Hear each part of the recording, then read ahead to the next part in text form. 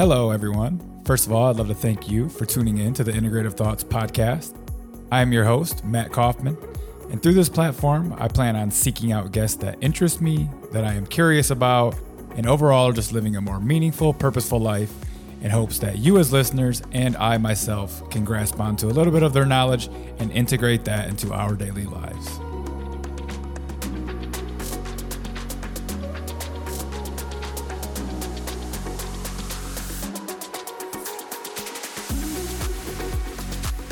Are you having trouble losing weight? Do you get extreme food cravings, especially at night? What about the inability to lose weight even when you cut calories and do a lot of exercise? I know I fell into this category for pretty much most of my life. It's actually probably not even your fault. You most likely have what's called leptin resistance. Leptin is actually a hormone made by the fat cells that regulates food intake and energy expenditure by communicating with the brain. The more fat you have, the more negative leptin messages are actually being sent to your brain. This creates what's called leptin resistance and is going to sabotage all dieting efforts and causes food cravings even when you have enough fat stored.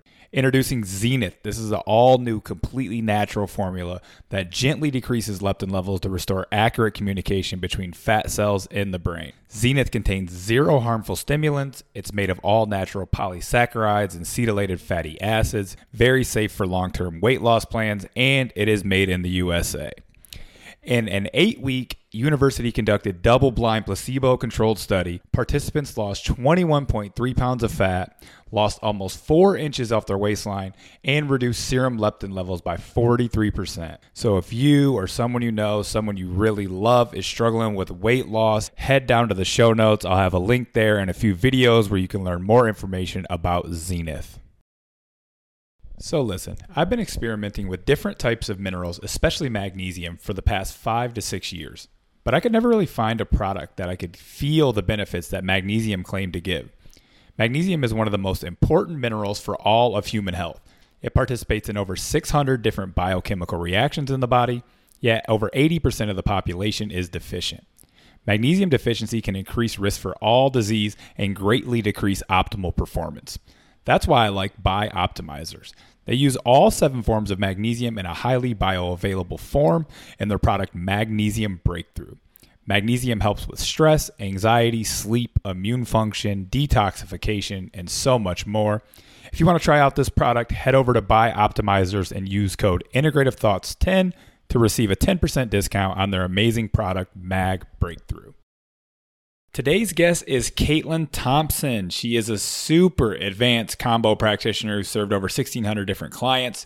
She specializes in Lyme disease, autoimmune conditions, and other chronic illnesses. She got into Kambo and psychedelics when she was battling her own struggles with chronic illness and Lyme disease, very similar to myself. Got a lot of relief out of that. And she is just one of the smartest, most intelligent, driven people in this entire psychedelic and Kambo space. She is just a wealth of knowledge, so sit back and enjoy the show. Caitlin, welcome to the show. So good to see you again. Likewise, thank you so much for inviting me. I'm really excited to chat with you today. Yeah, I figured since I had Todd on, definitely get you on like we were just chatting about, because the perspectives are definitely different, and I really don't think there's anyone's wrong or right. We're all just kind of doing what feels right to us in this combo sphere that we're in here, this kind of weird medicine we've all stumbled upon and found benefits from. And I don't think it's always great to just get the different perspectives on everything.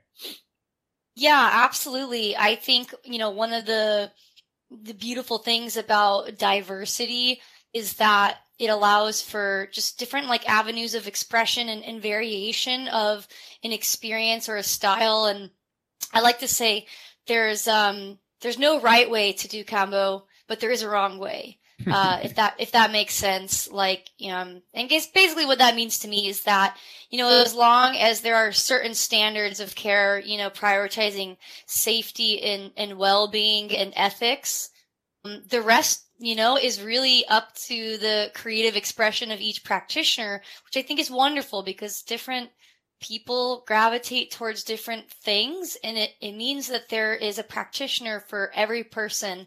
So I think it's wonderful to have people share just different ideas so that we can keep creating a novelty and expressing ourselves authentically as spiritual artists. Yeah, that's beautiful. And I like that we're able to kind of express ourselves in different ways. And there's just so many different people who will be called to different things. Like, I have, there's a really experienced practitioner that like goes to the jungle and comes here. And I've had a few people say that they didn't really like her, but they liked my style. And I feel like I didn't ask like what she did or didn't do, because that's really on her and their experience over there. But she may have not even done anything wrong. It just might be like a vibe that they pick up, or energetic kind of thing where they feel more comfortable over here, or how I explain things. Maybe, I mean, I just really don't know, but I think that people will need to just try out a few practitioners sometimes and see who they gravitate towards. Yeah, totally. A woman with Lyme disease might benefit from a different experience than a, combat veteran. So I think it's great that there's different practitioners out there that cater to the different needs and values of people. Yeah, absolutely. Well, let's kind of backtrack and give us a little background. I know you had some issues kind of growing up with chronic illness, and we can get into some of your actual educational background and stuff like that. Why don't you kind of bring us up to speed on your background? Sure. Yeah. So I was actually born ill, but you don't realize if that's like your baseline, right? And like a lot of people with chronic illness, even though like deep down I knew something was not right, I was like, it feels like it's not normal to like need to sleep 12 to 13 hours. Like even as a child, I'd go to sleepovers, and for some reason I just needed to sleep 3 hours longer than all my friends. And so I always kind of knew that something wasn't right, and could feel that I lacked like the resilience that other people around me had. And it wasn't actually really until I started exploring with Kambo that I realized how ill I had been for most of my life. And by that point, I was like 25 years old. So I'd spent a lot of time feeling like crap. And, once I started getting wise to this, because the Kambo really helped me heal, and then I had contrast. I was like feeling better, and then I was able to look back and be like, wow, I felt like garbage, and I didn't even know I could feel like this. And that gap just continued to widen and widen as I, did a bunch of healing work with Kambo and other modalities. But later down the road, I eventually identified sort of the terms that a doctor, would have prescribed or diagnosed me as. And, some of them I received official diagnosis. Others I just didn't see the point in, just going down the conventional rabbit hole just to receive a label. But, Lyme disease was part of the equation. Chronic fatigue was like my main symptom that was difficult in my life. I also had a lot of pain, a lot of depression and anxiety, and nervous system symptoms like neurological effects, skin issues, food sensitivities that I discovered around this time as well. And really there was just like a lot of inflammation and infections, immune dysfunction, malabsorption in my gut. And at the end of the day, it was just one person who was all sorts of out of balance. And that's something I like to remind people, that you are not 10 different diseases. You're one person who's got, out of balance. So that was like really what accelerated my passion and my commitment to this medicine, was my own healing journey with it. And still to this day, it's a really amazing ally for me.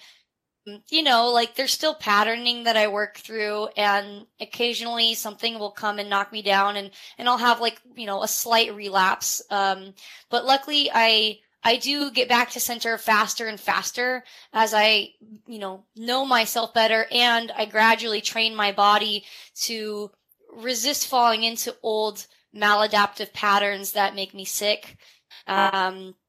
And so I'm just really grateful that this medicine continues to support me in maintaining balance and staying healthy and getting healthy when I slip back a bit. And it's just so incredible to see how much it helps my clients. It's really why I continue to do this work and be dedicated to the cause, is the miracles that I see over and over and over. It makes it all worth it.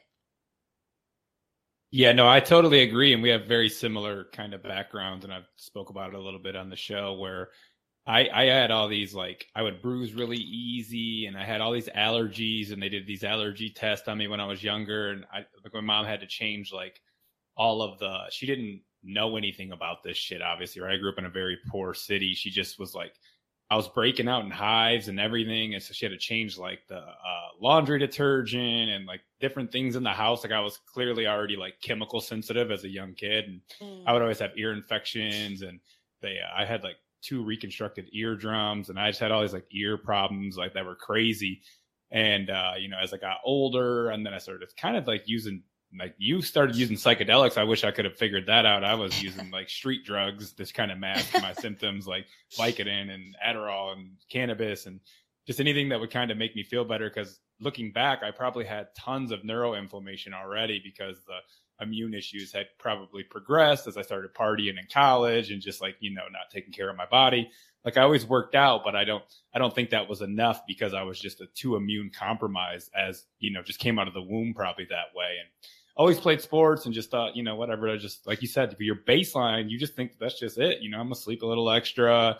I might feel a little shitty when I eat this food or that food, but you eat it anyways because you don't know anything about that. And it's interesting. So then once you're kind of in the same boat. I kind of did some mushroom ceremonies and like I felt better, and I started to kind of realize like, I don't think I feel good at all. Like I think I actually feel like shit. Like, and I had moved across the country and kind of quit partying and everything, and thought maybe I'd feel better from that. And I just like didn't. And so kind of just started, when you really feel shitty like that, you're almost willing to try anything, right? Like I'm doing coffee enemas and all these different supplements. And then I like see Todd posting about Kambo. I think he might've been the first one. I was already following him because we were into some like biohacking and, saunas and stuff like that. And so I was like, there was a practitioner that drove over from Orlando to Tampa, and I was like, okay, I didn't heal, but I was like, I feel a lot better from that. Actually, it kind of wiped me out because I didn't know I had Lyme. But like, as you gradually kept doing it, it seemed like you get a little bit better, a little bit better. Wish I'd had known about the supplementation and stuff that we went through in your course back then, but I just didn't know. I was just trying anything and everything at that moment. But yeah, we have some similar kind of past with just growing up already kind of ill. So it's interesting. Yeah. And I find that actually that story is very similar for a lot of practitioners where, they had chronic illness or some of these sort of immune related ailments, and Kambo was just so effective. And that's why they are dedicated to serving this medicine. Yeah, it's really cool. So actually, before we get into Kambo, I want to hear some about how your psychedelic experiences were, because you kind of were getting into this into college as you were getting your bachelor's degree. So that's super interesting because I was doing way too much alcohol and different drugs in comparison to what you were doing. Yeah, I actually feel very blessed to have started with psychedelics early. The first time I ever took really a drug other than weed, I smoked weed like mostly my senior year of high school, but then in prom, my senior prom, I took ecstasy for the first time. And then about a month later, I turned 18 at that point, and I started going to raves. And so I was in the rave scene for a couple years, which, obviously there's drug culture there.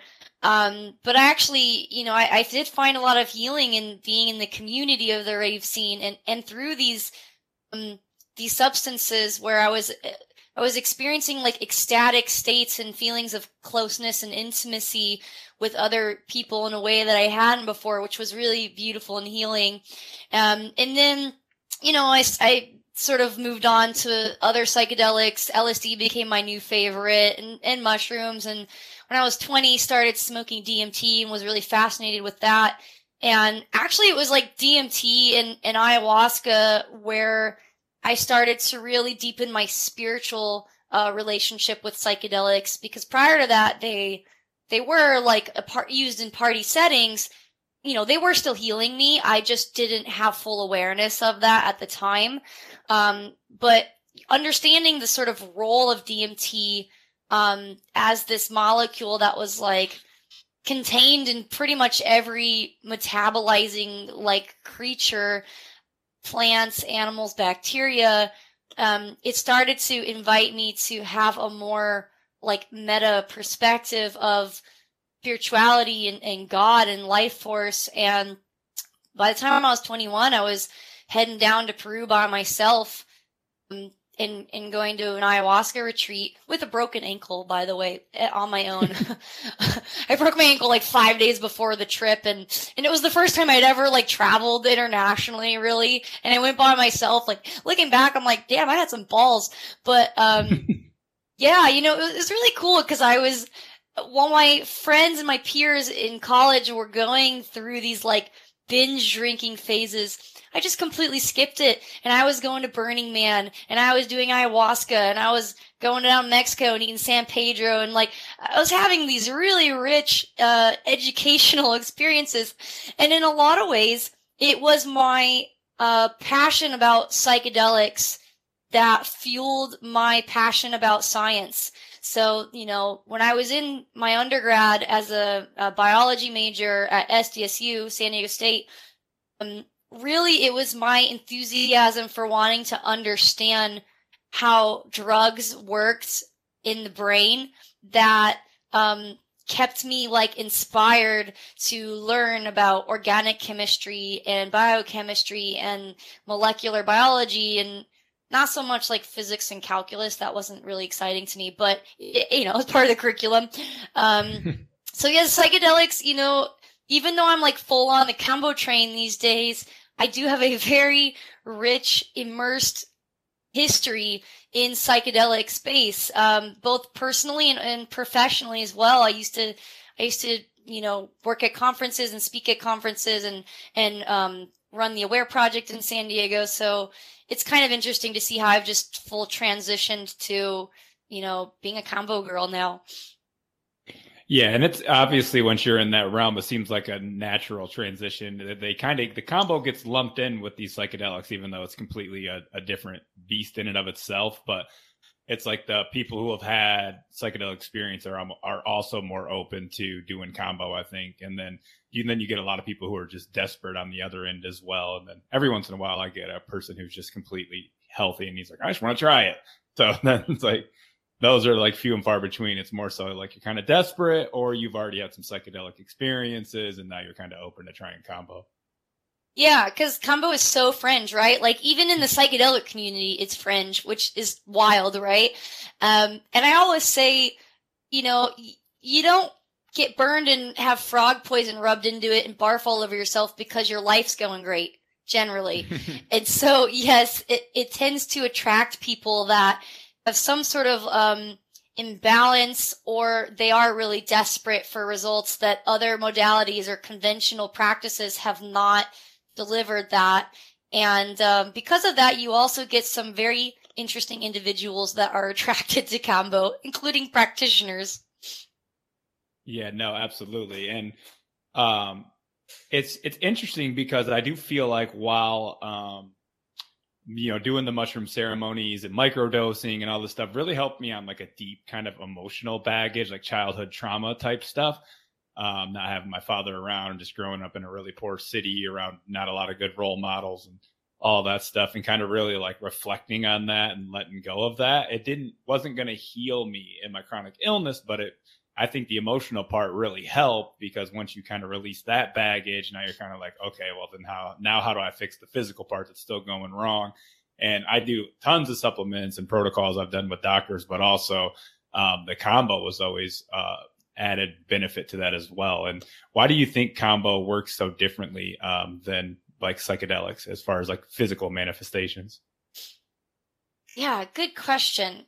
First, I want to say I do think there is benefit to psychedelics for these chronic conditions. I've actually published a paper on it. And there is evidence just molecularly that psychedelics can help with a number of the facets of chronic illness, such as inflammation and like vagal nerve, the gut-brain connection, things like that. But yeah, I'm with you. Kambo just seems to be the more effective route for most people.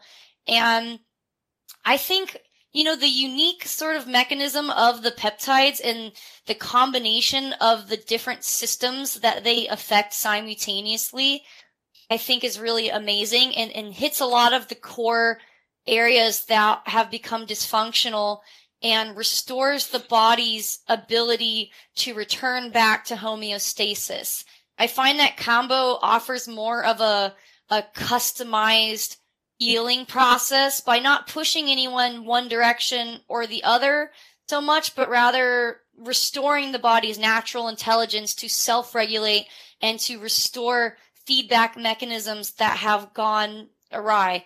I do think also that while psychedelics are very useful for processing trauma and emotional content and stuff in the nervous system, I think sometimes psychedelics, they can kind of pull us out of our bodies, right?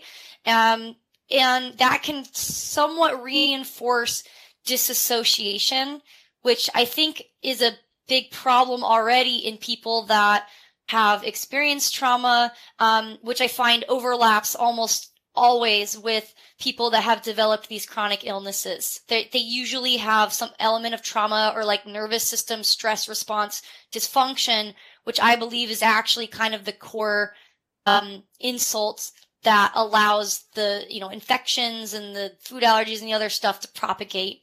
But I think Kambo really helps people come back into their body. Like, what's more embodying than, feeling your heart rate go up and your hot flushing and, the sheer discomfort that Kambo can bring. Like, the sensations are intense.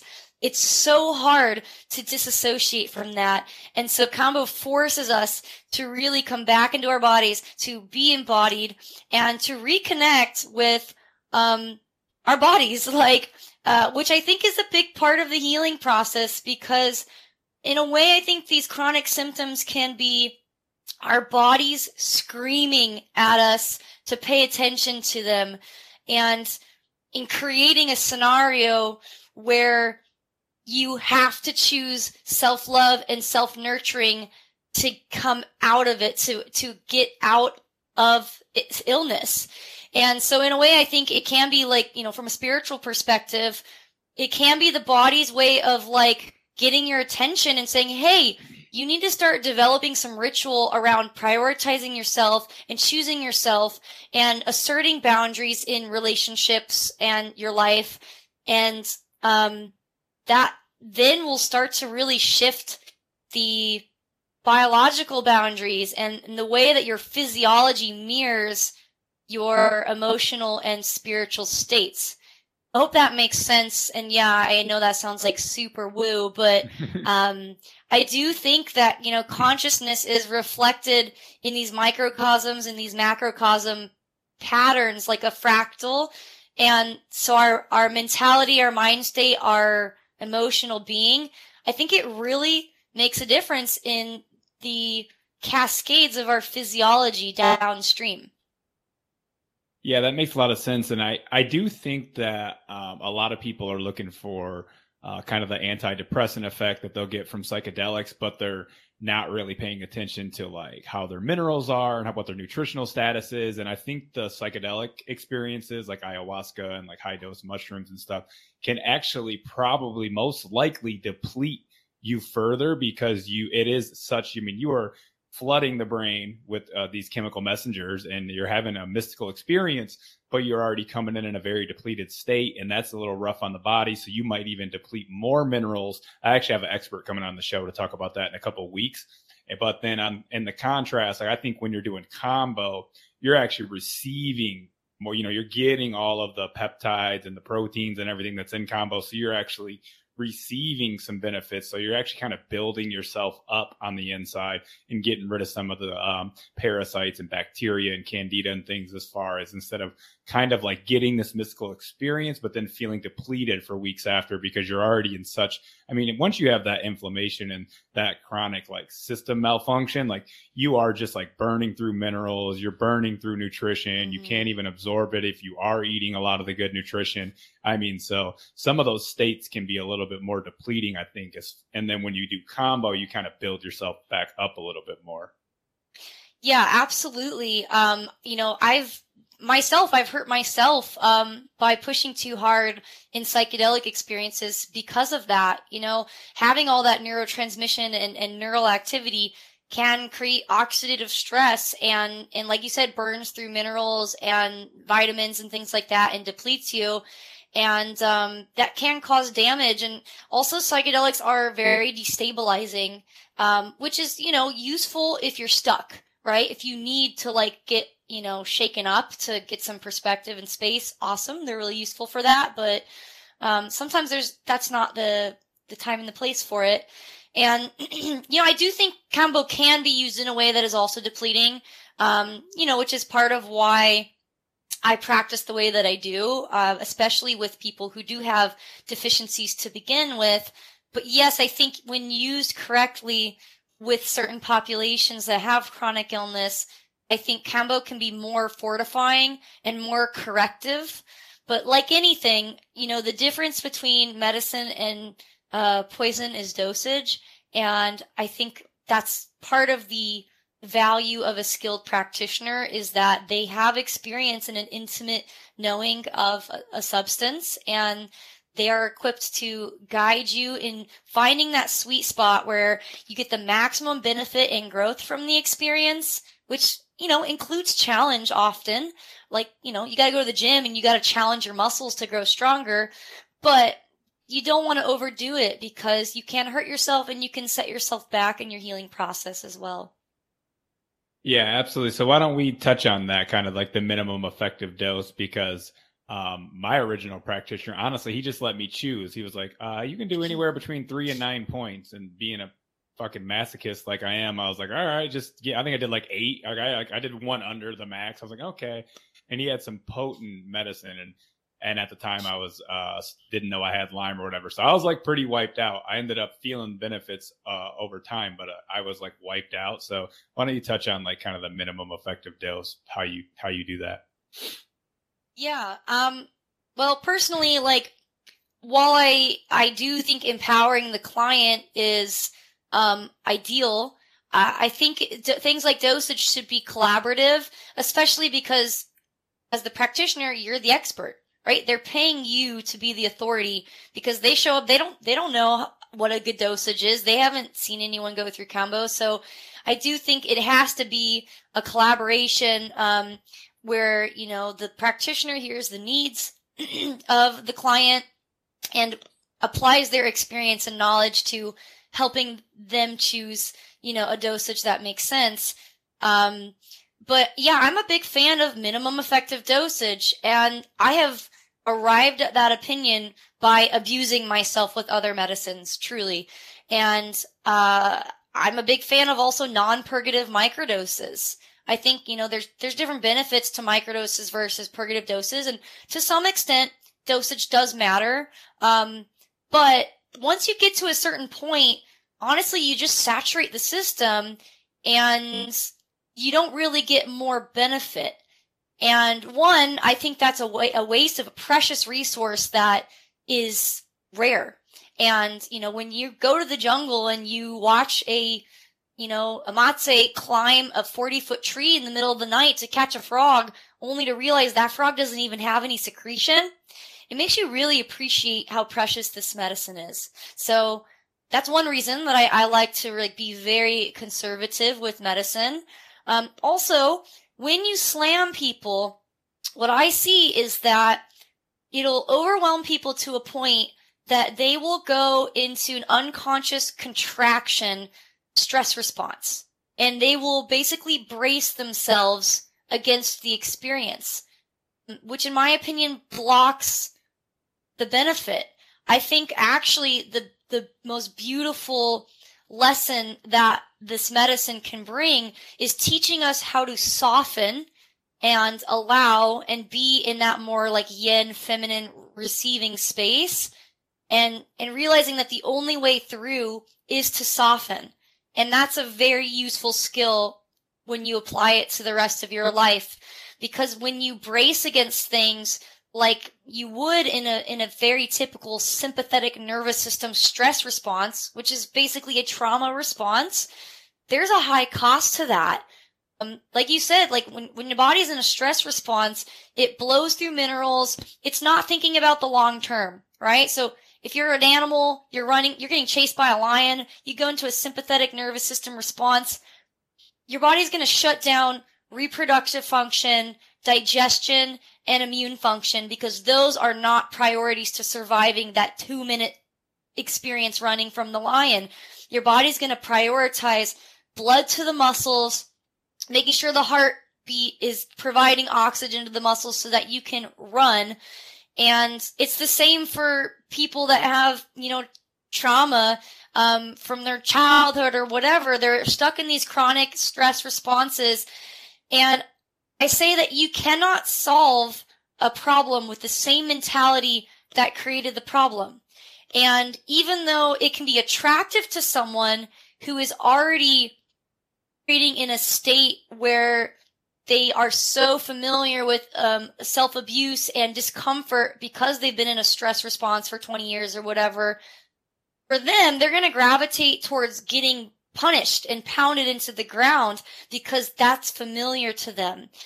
But it's actually counterproductive. And what they really need to heal is they actually have to teach their nervous system to let go of the contraction, to stop gripping so tight, and to invite spaciousness into the experience. And I find that lower doses allow this more than higher doses because people are not so overwhelmed that they're able to actually focus on breathing through it and trusting the substance, trusting themselves, and being present in the experience instead of just disassociating, checking out, and trying to survive the experience, which I would argue reinforces traumatic patterning, which does not serve people in their healing. Yeah, absolutely. And I always tell people, like, there's really no way to know, like, exactly how much some people can just tolerate more, it seems like. And I'd rather go lower on their first session and then, like, kind of gauge that and go, listen, if you don't purge a bunch or you barely purge at all, at least we know now, like, what you can tolerate and what your system's willing to tolerate. And you're still going to get all the peptide therapy from doing the 3 or 4 dots. And then if you want to go up next time, we'll go up a dot or 2, and you can kind of play with that as you go. But if you've never done it, I have no idea. I could put 3 dots on you and you could go absolutely insane and think that it's the worst thing ever. So I'd rather kind of lowball it a little bit than to, and sometimes I do 4 or 5 on the first. It kind of just depends on the sticks that I have and who I got them from. Cause there's always that people don't, I try to explain that sometimes, like if I get different sticks, I know ones are stronger than these other ones. So most people can handle a little bit more of these,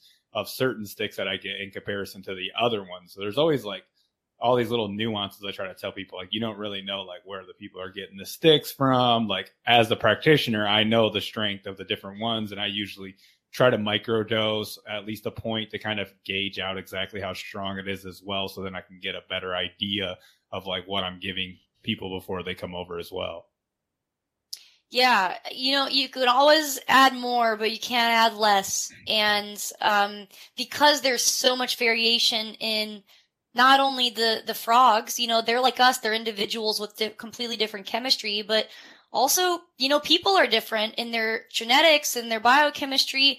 Even the same person can vary from day to day, depending on what they ate, how they feel, what they've been doing. And so there's just so much variety, and it's kind of like impossible to standardize it, right? Which is, part of what makes it difficult to study.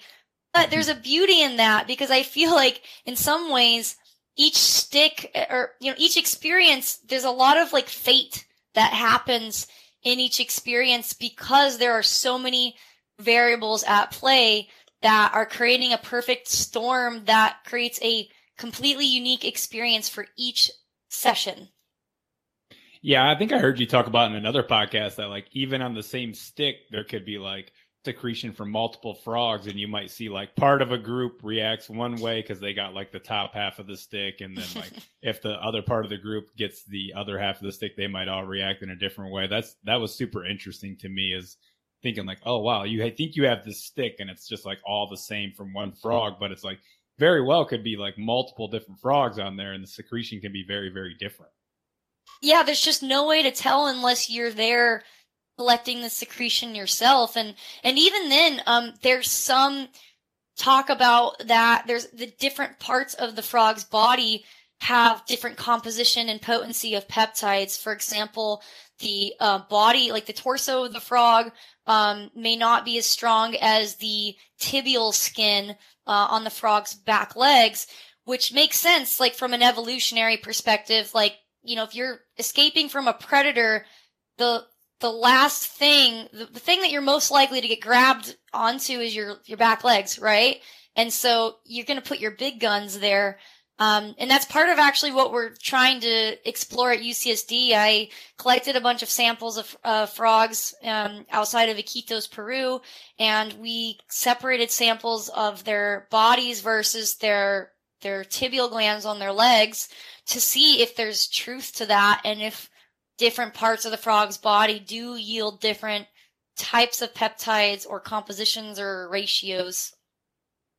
Wow, that's super interesting. And I know it's super hard to study, but it's going to be interesting to see how that plays out with all the research that you're doing and everything. And that's just going to be amazing. I know for the Lyme, because I really do think we're in the same boat about Lyme, where I feel like it's just like it's just a diagnosis, but you just have a number of dysfunctions going on in the body, and people really get wrapped up in this diagnosis. And I never really I do say that I had Lyme because whatever, I got a specific diagnosis, and some people, I guess maybe that'll give them like strength. If I do say like, oh, I'm overcoming Lyme, I feel a lot better. I only have a couple little symptoms left. So I guess me saying that I had Lyme is trying to help people like in their power and feel like they can kind of overcome something. Because if I never bring it up, then they never know like exactly what I overcame. And I use a lot of different modalities, but it'll be cool to see other research, because a lot of people, I don't know why they don't really want to like talk about a lot of anecdotal stuff. They want to see a white paper on everything. And I'm like, there's no money behind all the good stuff. Like, anything with a white paper usually has some form of funding, so someone on the back end can make a bunch of money off of it. Yeah, totally. And that's a big challenge. Like, I've published 2 papers now on Kambo, and both of them I just did for free because it was fun, and I actually used money out of my pocket to pay for open access publication. It's like $1,000 to publish stuff. And luckily the study I'm in the middle of now is funded, but it's funded by a random crypto millionaire that I became friends with in Bali, who was really inspired to support and had like too much money and wants to use it for these charitable projects or research or whatever, just to like make the world a better place. So I got really lucky. And it's great that that's the funding. It's like completely altruistic. So there's no agenda. I don't have to please anybody with certain results or feel pressure or anything like that. But, now that I'm working with UCSD, we don't have funding yet, but we're in the early stages, and eventually the goal is to like get grants and stuff. But yeah, there's a lot of challenges with studying this medicine because it is so complex, and it's hard to recreate that magic synthetically, which is what the medical model really caters to, is like these very standardized, single ingredient drugs, which I don't think it's going to work. So yeah, it's a lot of fun to try to overcome all this, and it requires a lot of creativity in problem solving and stuff, but I like it. It gives me a bone to chew on. Yeah, that's great. Me and Todd kind of talked about that, and I was like, we always try to use a reductionist model and kind of simplify it and say this peptide works for this, so how do we synthesize it? And I was like, what if it's just meant to all work synergistically, and you just have to purge and you just have to go through it, and that's just is what it is. It'd be cool for like some older people who might be a little bit more frail, who can't handle it, to maybe be able to take a pill, but there's like so much different stuff inside of the secretion that we don't even really know about, that I just wonder, like, it's probably just all synergistic at the end of the day.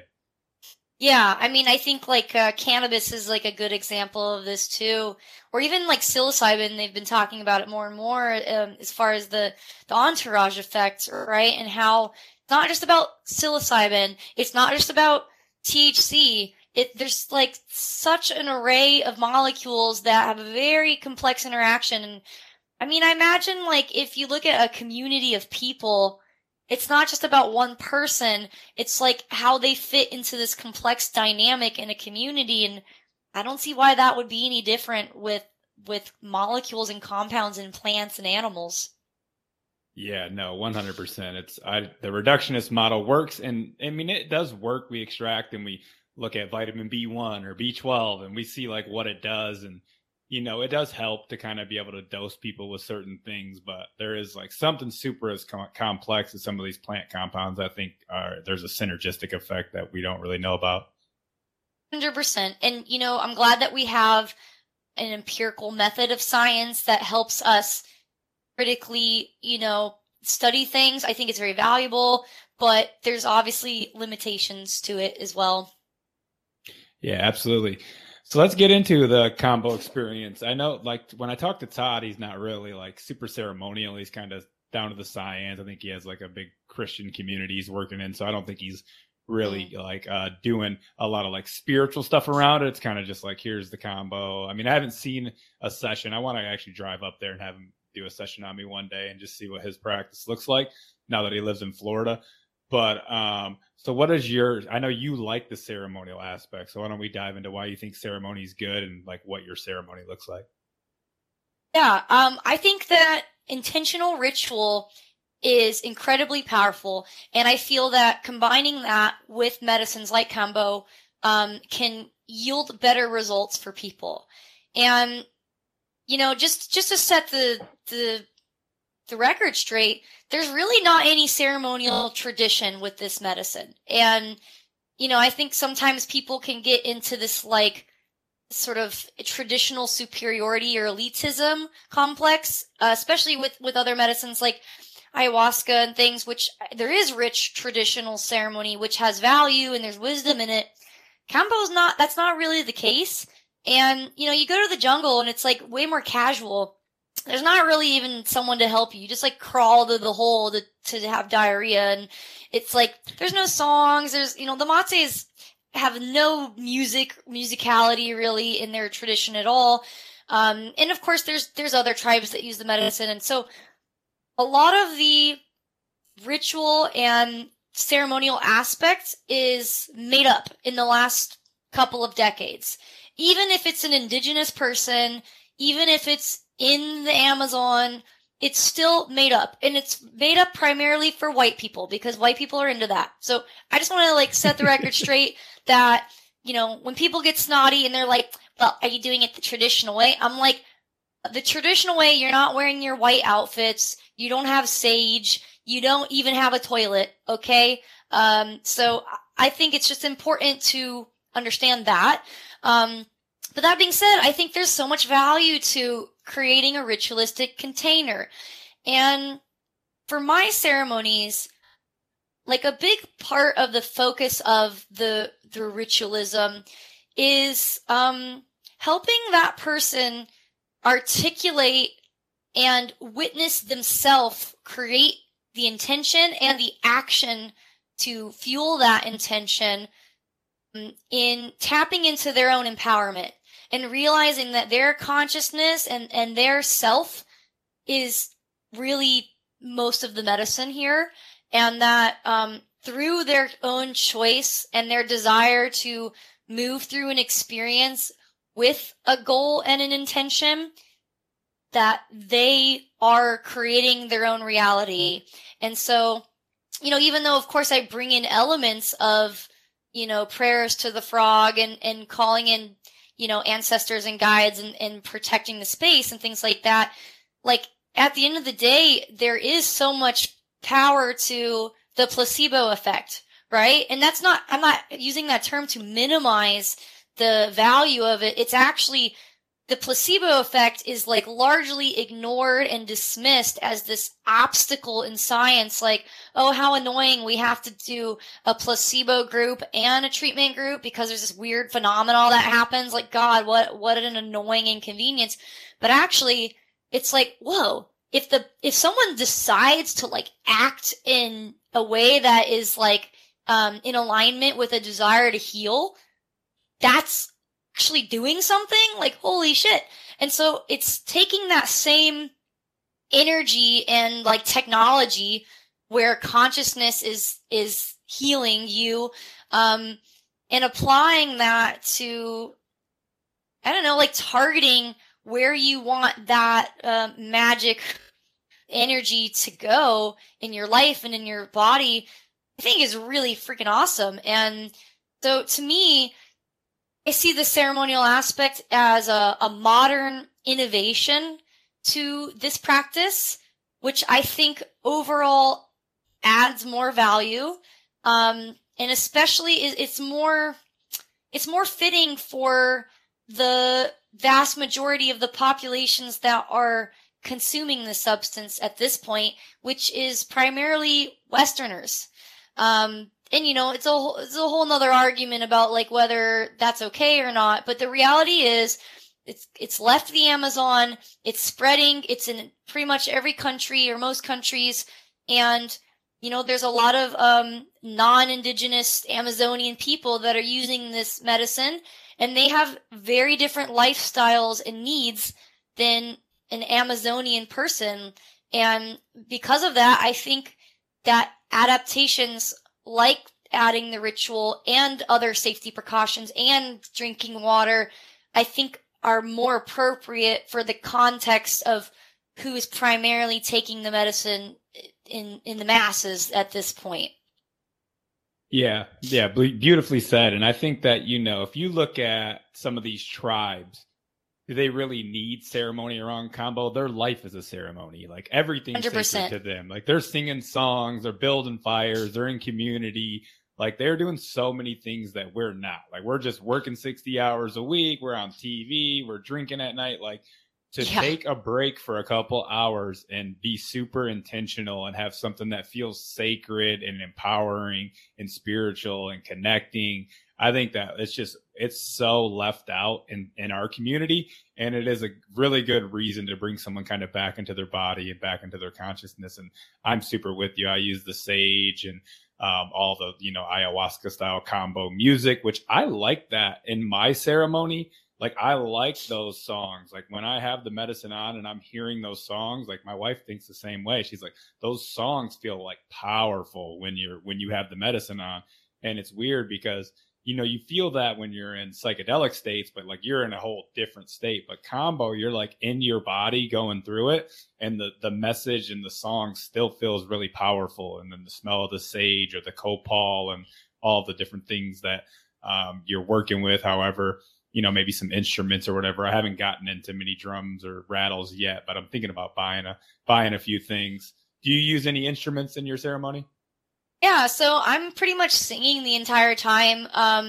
And sort of at the end, I'll play ukulele and sing, once I know I can like have my hands on the instrument and they're like cool and laying down.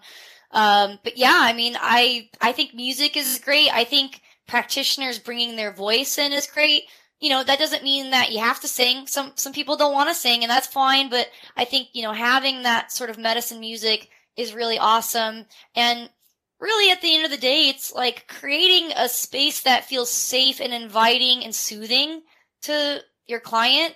And that's going to help them like derive more out of the experience. And at the end of the day, I don't care what language you sing songs in. I don't care if you play System of a Down, like whatever does it for you, is awesome. It's really about just curating the environment, so that people feel comfortable and inspired, and that they have these tools like, sage or Palo Santo or a song that help keep them present. I think it's really about tools that keep them present so they don't just disassociate and disconnect from the experience and the opportunities to consciously navigate the experience with intention.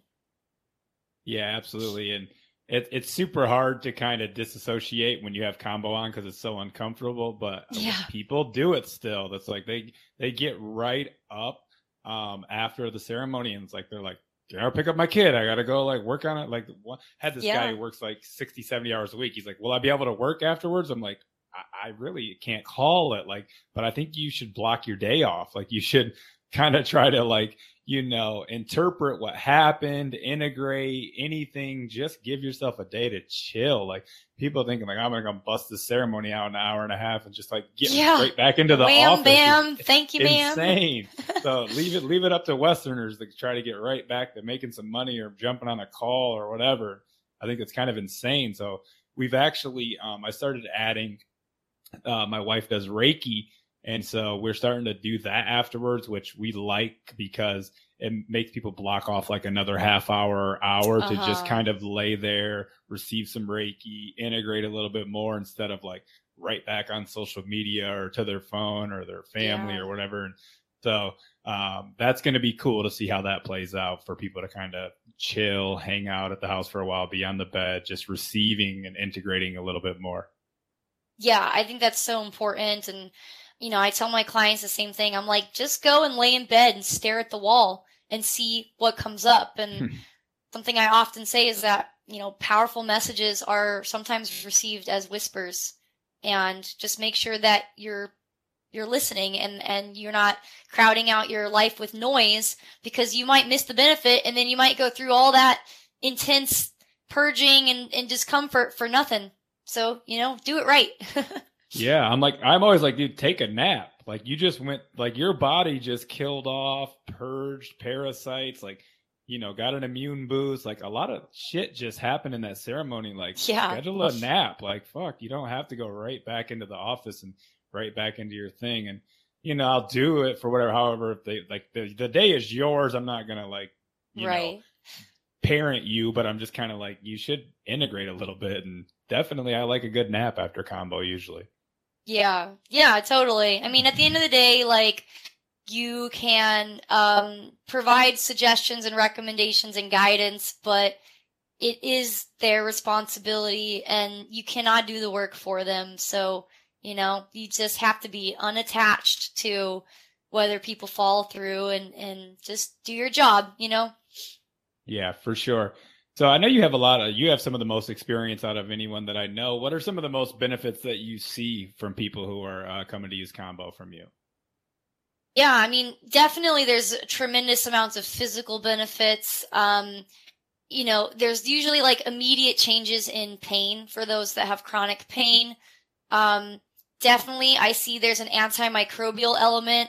I personally have a lot of experience with that, especially living in Indonesia where everything is trying to kill you, and getting 2 full sleeve tattoos in Indonesia, which was like every day I was battling infections and putting microdoses on and stuff. But there's definitely a potent antimicrobial effect, whether that's a direct effect from certain peptides like the dermaceptins. It's unclear. I don't know if there's enough content of the dermaceptins to actually have like a potent antimicrobial effect, but I think what's more likely is that there is this immune regulating and upregulating effect where your own immune system gets, kind of comes online and is able to address infections, both acute and chronic, more effectively.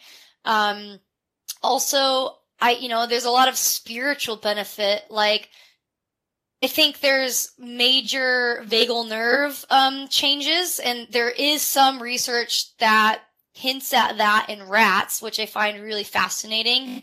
But yeah, I think, people's whole nervous system changes and they can kind of come back into a more balanced state. If they have been stuck in a stress response, they can come back into a parasympathetic response. And we see that in the session with like the yawning. And, sometimes people get drowsy and things like that. The opioid peptides, they do bring the nervous system into this like relaxation response. And I see that people have these breakthroughs and these realizations, and they feel spaciousness to look at their choices and how they might be self-sabotaging, and making a change, they feel that they have more resilience and courage to make changes. They feel more love for themselves, like all sorts of things. Like it can look so many different ways, but it always delivers what that person needs. And sometimes that can actually look like chaos and disorientation, which is important to be informed of that being a possibility too. Like you do Kambo and suddenly, you know, the delusion that your psyche was holding in place to protect you from the painfulness of reality becomes completely disrupted, and you can no longer deny that you don't want to be in a partnership, or you hate your job and it's degrading your soul, or you want to move somewhere else, or like whatever it is. Like people can have these like radical just realizations that their life is not working, and they have the like that warrior sort of resilience to make radical changes that they weren't able to bring themselves to do prior. I call it bulldozing your cottage to build a castle. And of course I see people's energy and immune function, you know, improve that have things like chronic illnesses or chronic infections and things like that. So I've also seen people's gastrointestinal issues improve substantially. I've seen a lot of hormonal changes for women. I've had a few clients get pregnant like immediately after one session, including a friend of mine who had been trying to get pregnant for like 6-7 years with their partner and kind of gave up. And at the age of 45, did Kambo one time with me, and within the next few weeks, I think, got pregnant and delivered a healthy child at the age of 46. So I see a lot of positive effects for women's reproductive health and hormone balancing. Sometimes that means they'll actually like bleed and menstruate like right after the ceremony and like reset hormones, or they'll notice that the next cycle they didn't have like their usual PMS symptoms and discomforts, or the cramping was less uncomfortable, etc.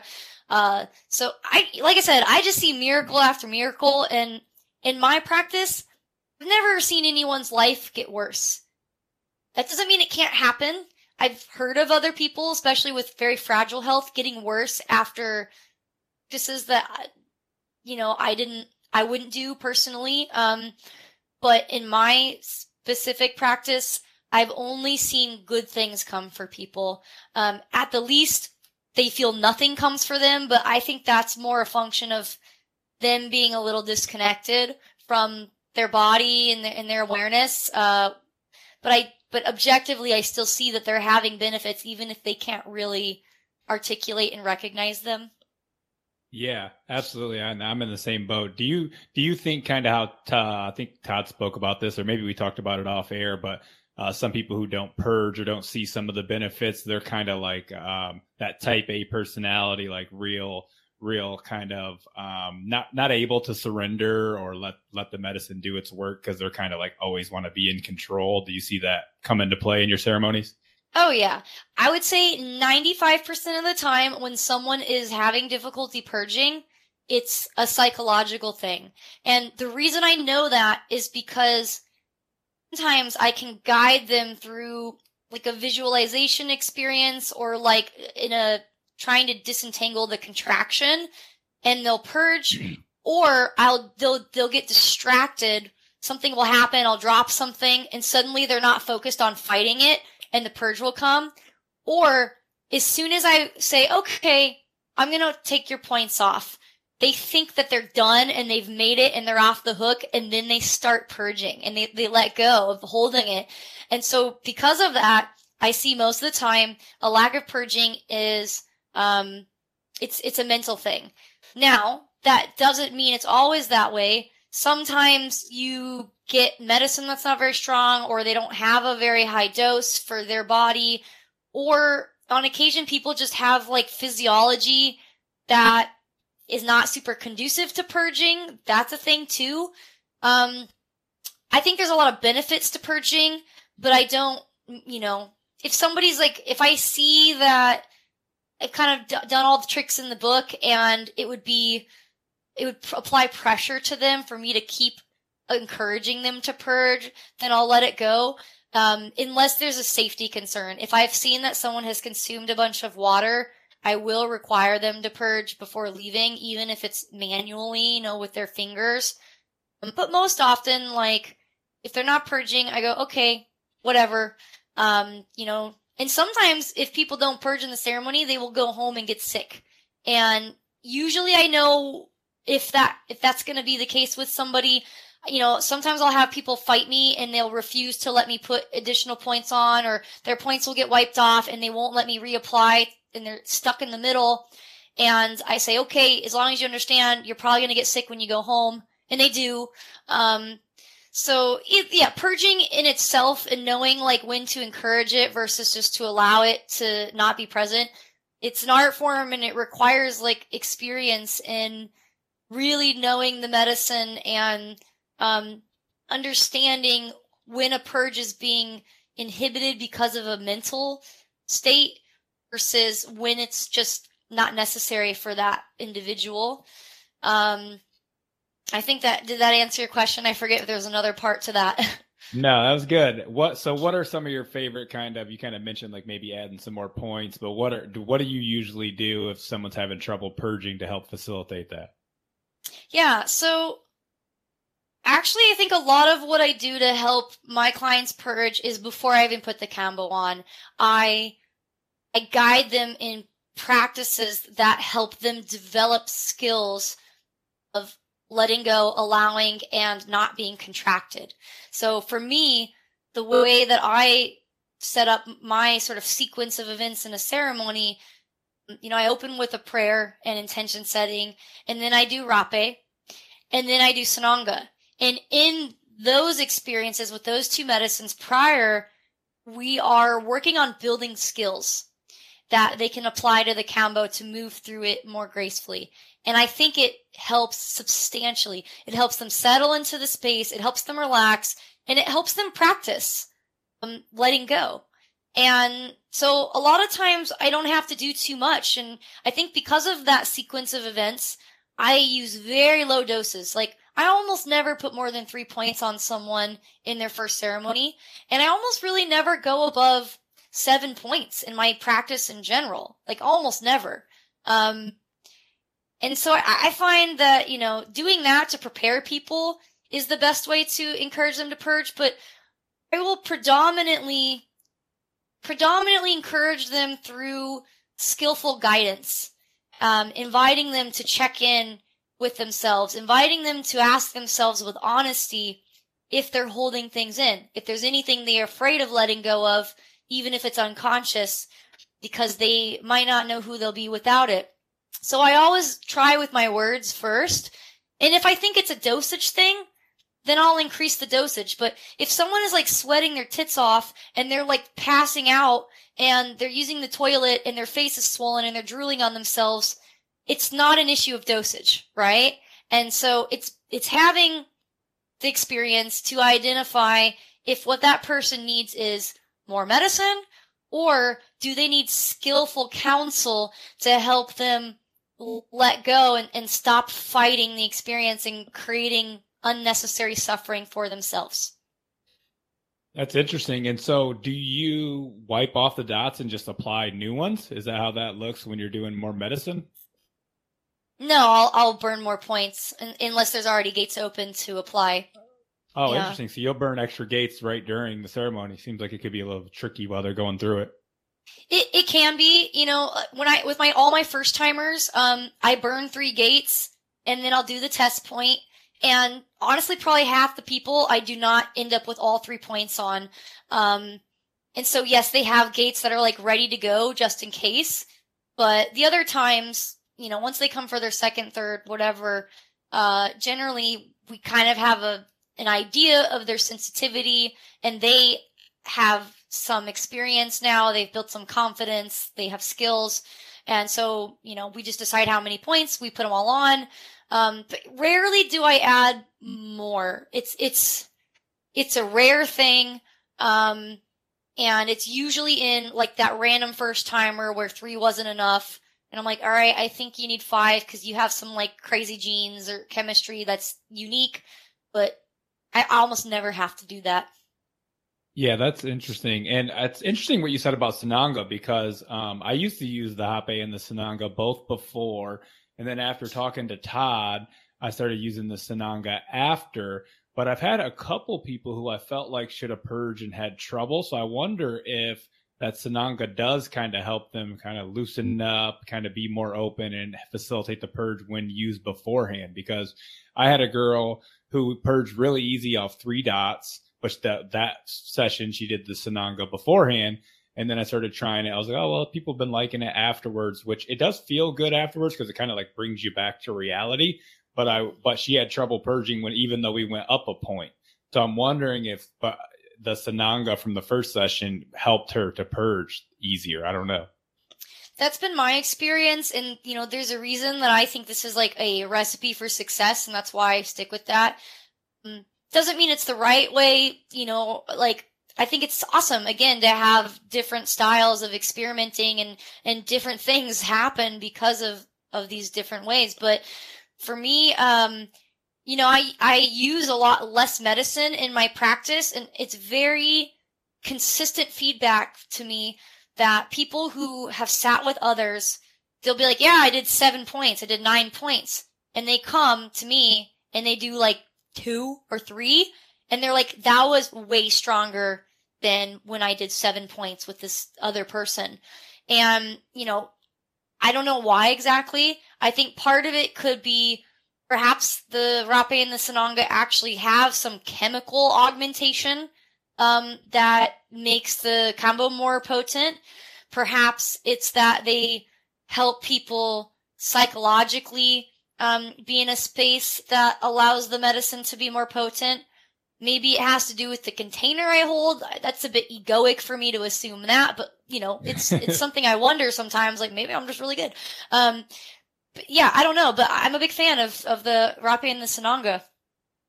Yeah, so maybe I'll go back to doing that beforehand because that's how I liked to do it. But then I just recently, after talking to Todd, started doing it after with some people, and they like it because, like I said, it helps them kind of come back into their body afterwards. But I did have a couple people who I thought should have purged off the medicine that I gave them. So maybe I'll go back to using it beforehand and see if I get back to having some better results. I also been running this frequency program on my house that I had them on my podcast called Quantum Upgrade. And Todd thinks that there's potential that it may have neutralized my sticks a little bit because of the frequencies on my household.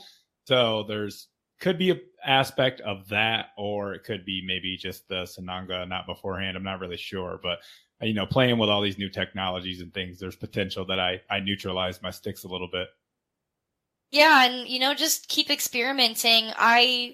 My practice does evolve over the years, and I'll be like, I'm going to try this thing and see how it goes, or I'm going to do this, or and it's fun because it's, you don't want to do the same thing every day for years and years and years. You're an evolving being too, and it's fun to change your ceremonies and refine them and experiment. Yeah, I've been adding in a grounding mat. Like I have my grounding mat underneath my practice here, and Todd likes to do like a PEMF or a grounding thing because if people are grounded, they're a little bit once you're in that more parasympathetic state, you're gonna potentially, if just thinking about it, like you would be more willing to let go of the toxins instead of being in the more hypersensitive, like stressed out state. So there's, I've been playing with that in my like one-on-one ceremonies and different things like that too. So kind of adding in a little technology. Yeah, I think it's cool, and there's so many tools that people can get creative and combine with Kambo, and as long as they have synergy and aren't dangerous combinations, I think there's so much room for creativity. Yeah, absolutely. I wanted to ask you, since we were talking about Rape and Sananga, do you have a favorite like blend of Rape that you think works best with Kambo ceremonies, or do you just kind of play around with different ones? I have a bunch of different blends, and actually I will choose a specific blend for a specific ceremony based on just like intuition and what I feel that particular group or individual needs. I mean, of course, I'm a fan of the nunu just because it is a traditional matse blend, and I have experience making nunu, and I get nunu from, tribes I have relationships with that I go and stay in their villages. So, there's a little more special connection there. But yeah, at the end of the day, I think it's, rape is like cooking recipes. There's so many of them, and I don't even know what's in half of them, most of them, all of them. So yeah, it's just, another fun thing to play with. Yeah, there's so many blends. That's why I asked, and I've been using the one that Todd recommended. I can't even remember the name of the blend actually right now. I'd have to look it back up on the website, but I guess it's like one where like the mother of the tribe like makes it on a full moon during an ayahuasca ceremony, but it's super Oh, grounding, which I think is kind of like what you're like. If you're just looking for a hape ceremony, maybe you can do a more like uplifting one, but for Kambo to kind of help people get rid of the anxiety and the nervousness, like I think a more like motherly, feminine, grounding one really serves a better purpose. yeah, totally. Yeah, cool. What about frequency? I know it probably varies from chronic ill patients to regular patients, but what have you seen with is like the best frequency for people to use Combo? Yeah, it's hard to just come up with a cookie cutter answer for that because one, every individual's physiology is different, and two, um, everyone's goal is different, right? So it just kind of depends on where you're trying to get. And, for someone that has like a chronic illness, or like a chronic infection, right? I guess I can really only speak on my experience. For me, there was a few years where I found that like once a month, purgative applications were really helpful. And so it's probably like maybe the first year and a half where that was the frequency for myself. And then I started, kind of just naturally going more like 8 weeks between sessions, and then like quarterly, 3 months between sessions. And so the healthier I got, the less frequently I really needed the medicine to maintain. And at this point in my life, I use it very little. I went a whole year without doing a full purgative session and was only doing a lot of microdosing, mostly just to manage infections in Indonesia for various things. And nowadays, honestly, I really only do the purgative stuff when I'm out in the jungle with the matses. I'll do like 4 in like a week, and then I come home and I don't touch it again for the next 6 months, and then I go back. So that journey looks different for each person. In my clients, I always recommend that they consider doing, 3 sessions within a 30 to 60 day period. I would consider an aggressive approach to be 3 sessions, like spaced out a week apart.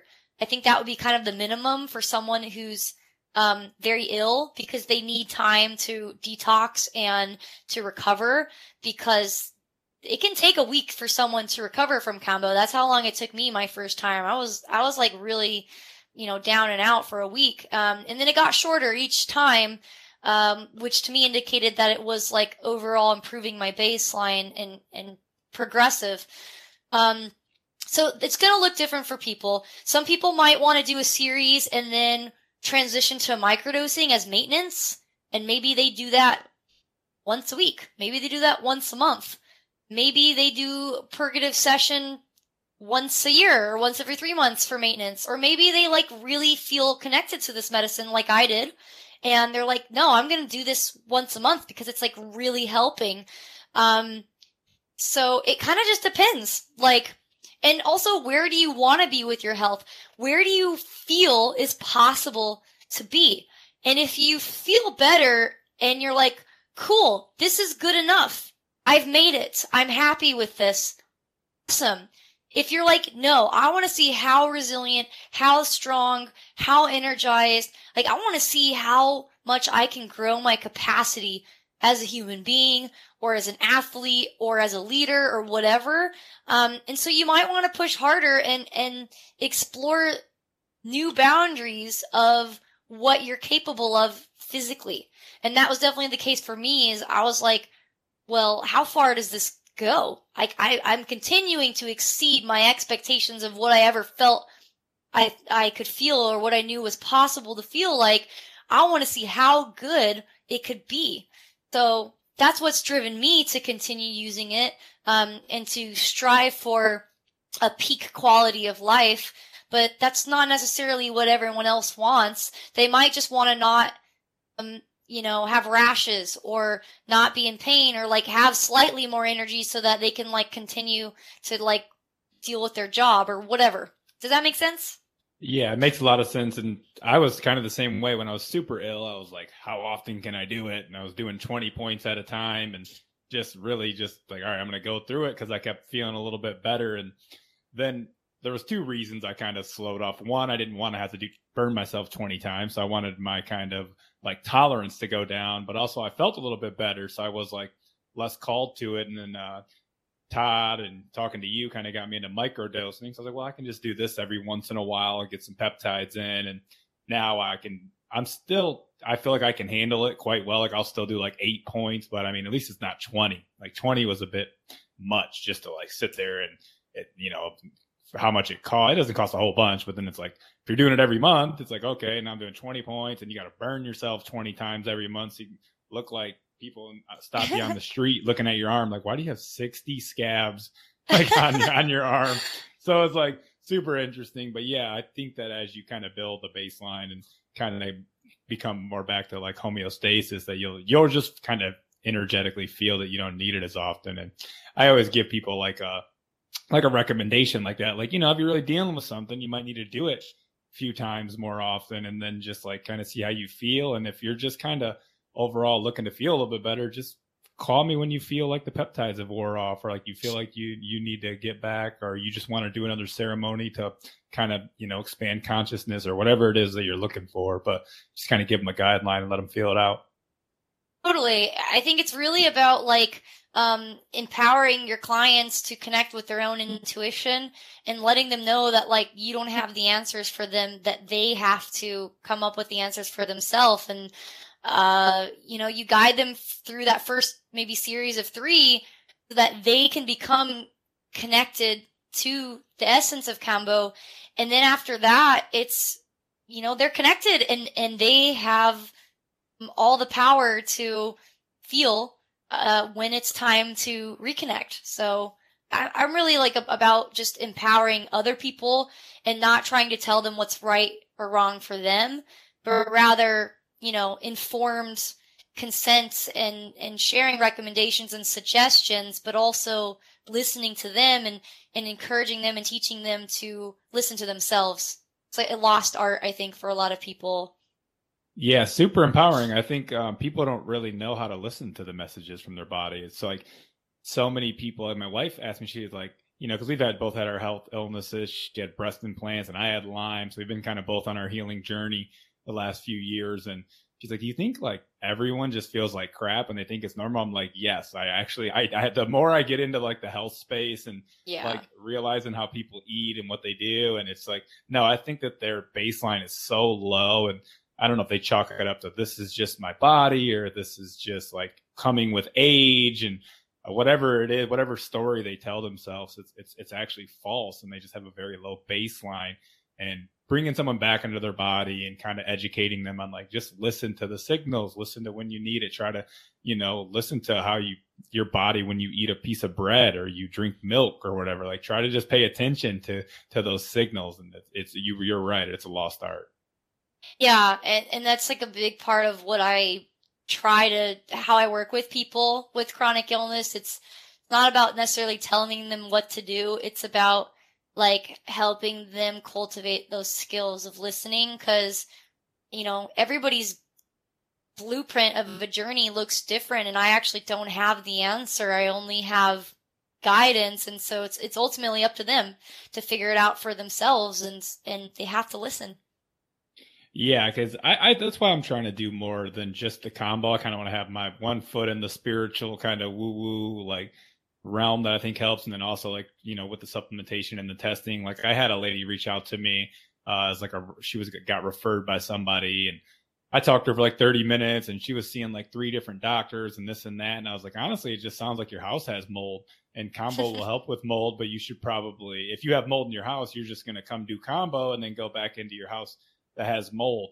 She had the mold people come out and her entire house was full of mold. And then she never did Kambo. She just got her house fogged and remediated for mold. And I was fine with that. I'm like, I knew that the symptoms she was having, because I lived in a moldy place for a while too. So I know kind of like the cues to pick up on. And if you're seeing all these doctors and stuff's not working, it's probably more environmental. She had like 3 different functional doctors she was seeing, like functional neuro practitioner and a functional this and a functional that. And I'm like, listen, something's wrong in your house. And, I lost a client really, but for me, I just knew that the Kambo probably wasn't going to work if she had mold in her house, because that's when I first started doing Kambo, I was living in a moldy house. So I knew I had to get out of there. So I guess just my experience, I'd rather just work with people in whatever capacity they're at in whatever way, and not just say, oh, Kambo's here for a cure all for you. But I, do a little bit of a deeper intake with certain people. Yeah, totally. And at the end of the day, it's important for us to remember what our goal is in doing this type of work, and it's to help people. And if helping someone means telling them, actually, you really don't need to hire me, here's what you probably should do. Awesome. I'm always, I don't need to work just to work. I want to make sure that, what I'm doing is providing value, and it's not about just, getting paid. Yeah, no, 100%. It's like, I don't plan to get rich off of this. I just think this stuff really works, and it's fun and it's great, and I love doing it. So I have no issue with continuing the practice for sure. I want to kind of switch over gears to some of the supplementation that we learned about in your Lyme and autoimmune program, because I've actually incorporated some of those and they actually do work. So what kind of supplementation are you recommending for people who do have the chronic illness? Yeah. So first of all, these are supplements that honestly, I would just recommend to people that have chronic illness regardless. There are things that you can take daily, and, you can take them leading up to a Kambo ceremony. You can take them after. You can just take them.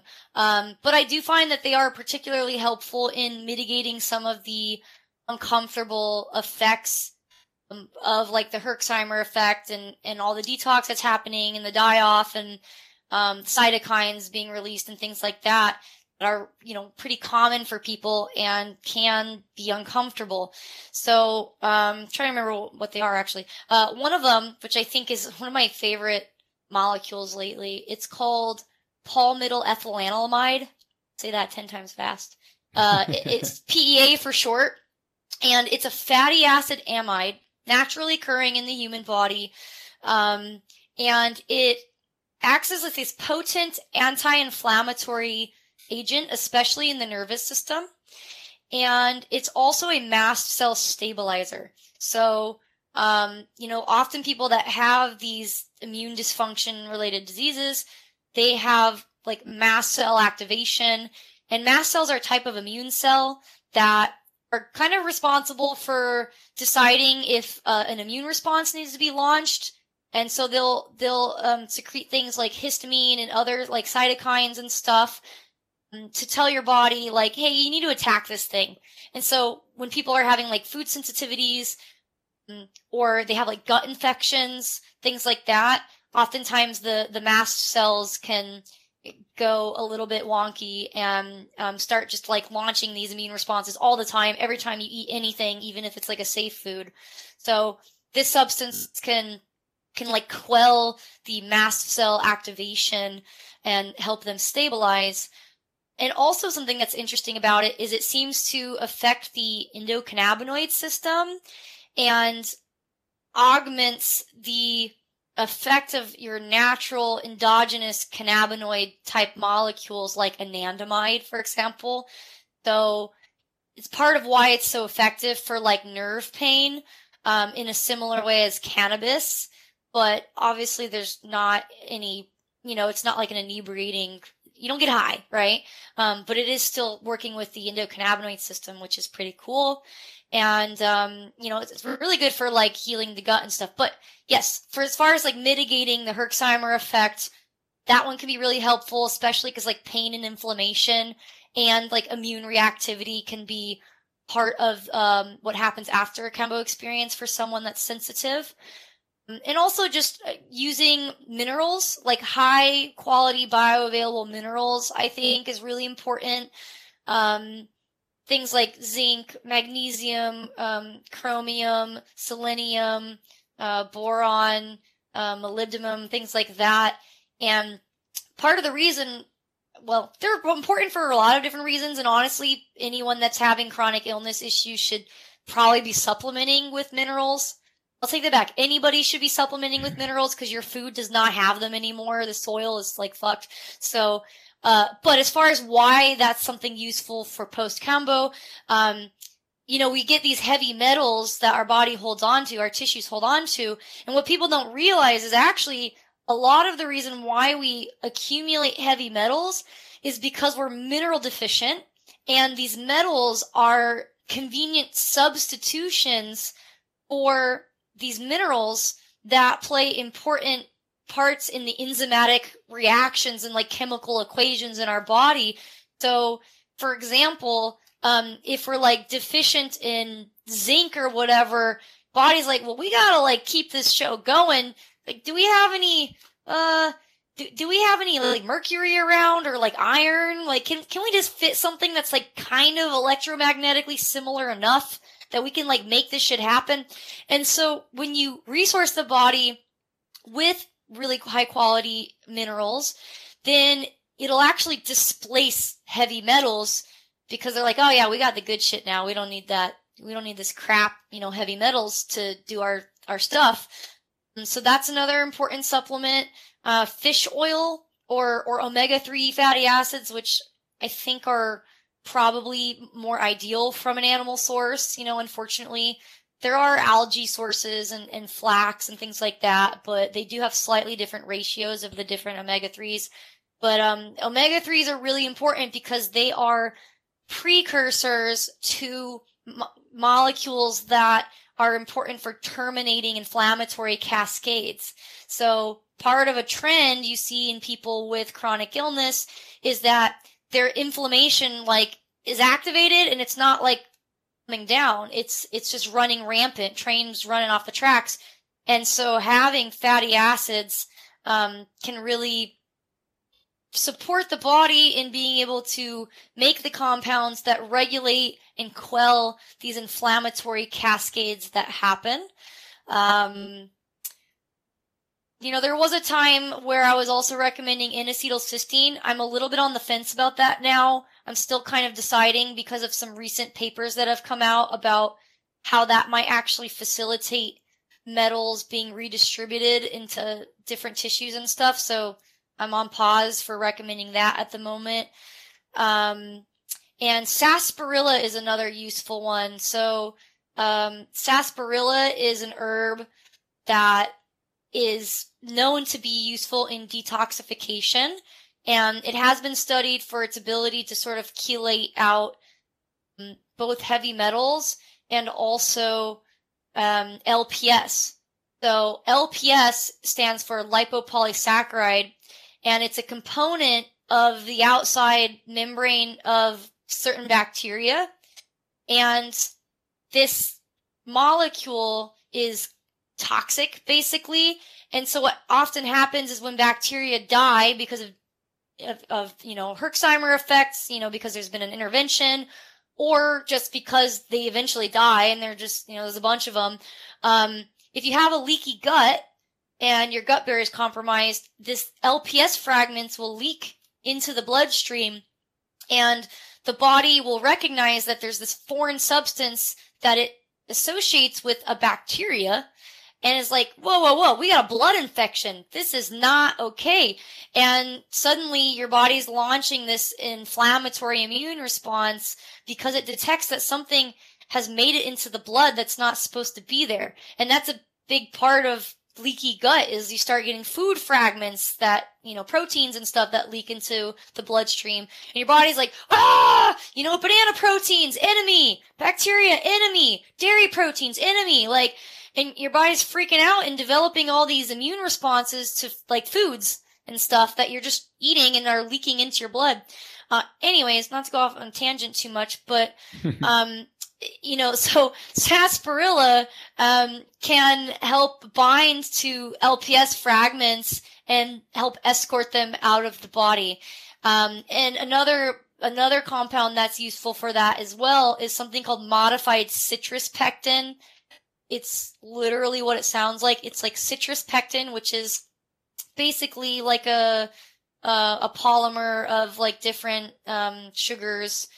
It's like a fiber essentially, and they've just modified it to be short enough that it's water soluble and it's able to like go into the bloodstream and bind to things like lead, excess iron, and LPS as well. So these are kind of like some of my go-to supplements that I recommend for people if they do anticipate that the die-off is going to be difficult or they're prone to experiencing like nerve pain and inflammation.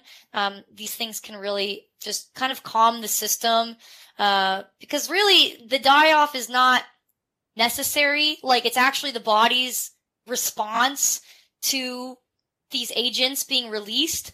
But ultimately it is the body deciding to like launch all these like cytokine pro-inflammatory molecules in response to the detection of these bacterial fragments, but it doesn't necessarily, you don't have to like go through this. You can train the body to like get it to calm down with supplements, with suppressing the inflammation, etc.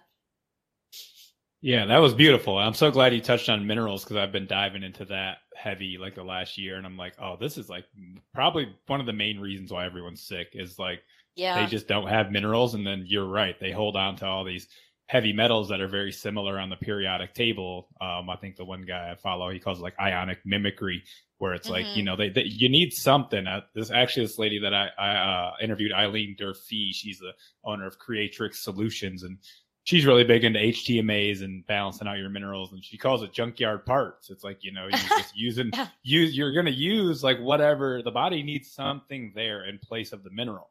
And so if you don't have the minerals, then you're just going to latch onto whatever's in the environment, but then that shuts down enzymatic function. I mean, you're probably functioning at 10, 20, 30%.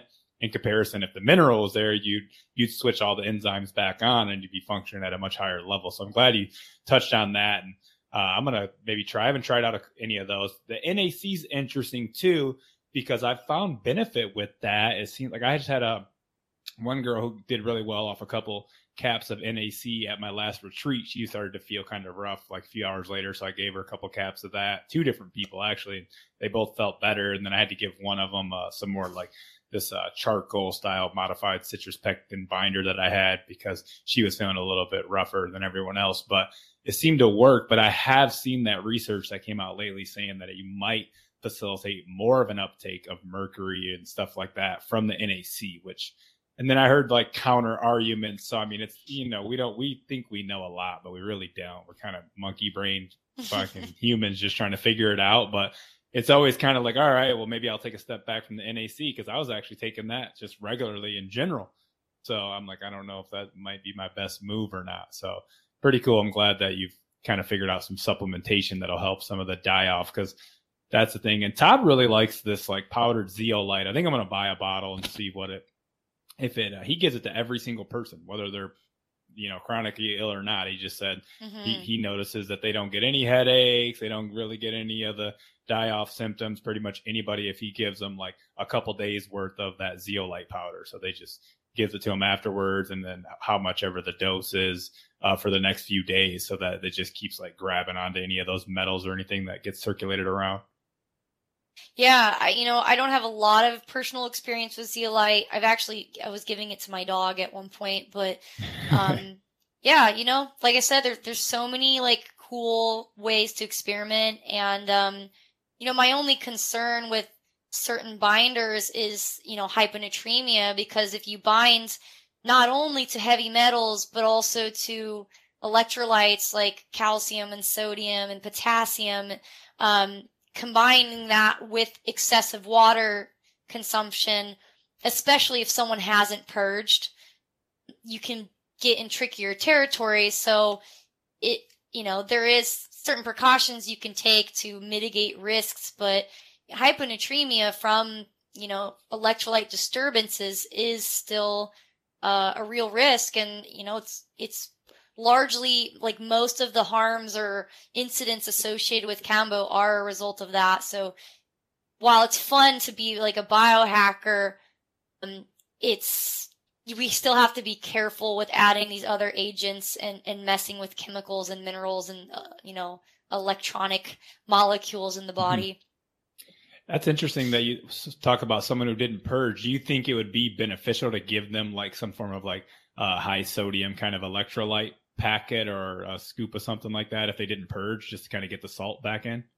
Yeah, likely. Yeah. And it's like every person's different. Like some people, they have enough salt like reserves in their body where it's not an issue, but some people are, they have malabsorption, because their guts doesn't operate super well, or perhaps this is what I see a lot is people will be on these ayahuasca diets, either because they're kind of like combining, their Kambo and ayahuasca ceremonies in the same weekend or whatever, which I'm not a big proponent of.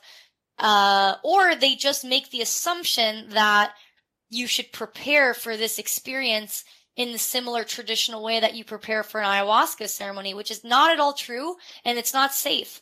And so I have like in my prep guide in all caps, bold letters, multiple times, do not abstain from salt, do not drink excessive amounts of water.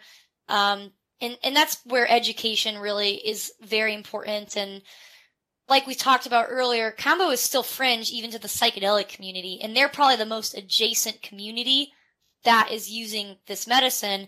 And so big part of my passion is like, how do we educate people so that they realize you can't just translate psychedelic practices to Kambo, because it can make people die.